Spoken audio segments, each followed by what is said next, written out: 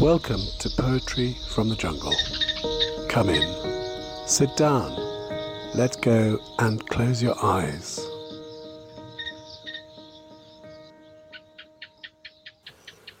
Upper Lambourne by John Betjeman. Up the ash tree climbs the ivy, up the ivy climbs the sun. With a 20,000 pattering has a valley breeze begun. Feathery ash, neglected elder, shift the shade and make it run. Shift the shade towards the nettles, and the nettles set it free to streak the stained Carrara headstone where in 1923 he who trained 100 winners paid the final entrance fee.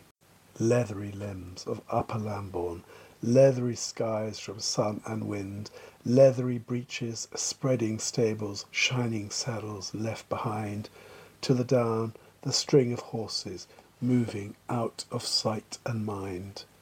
Feathery ash in leathery Lambourne waves upon the sarsen stone, and Edwardian plantations so coniferously mown as to make the swelling downland far surrounding seem their own.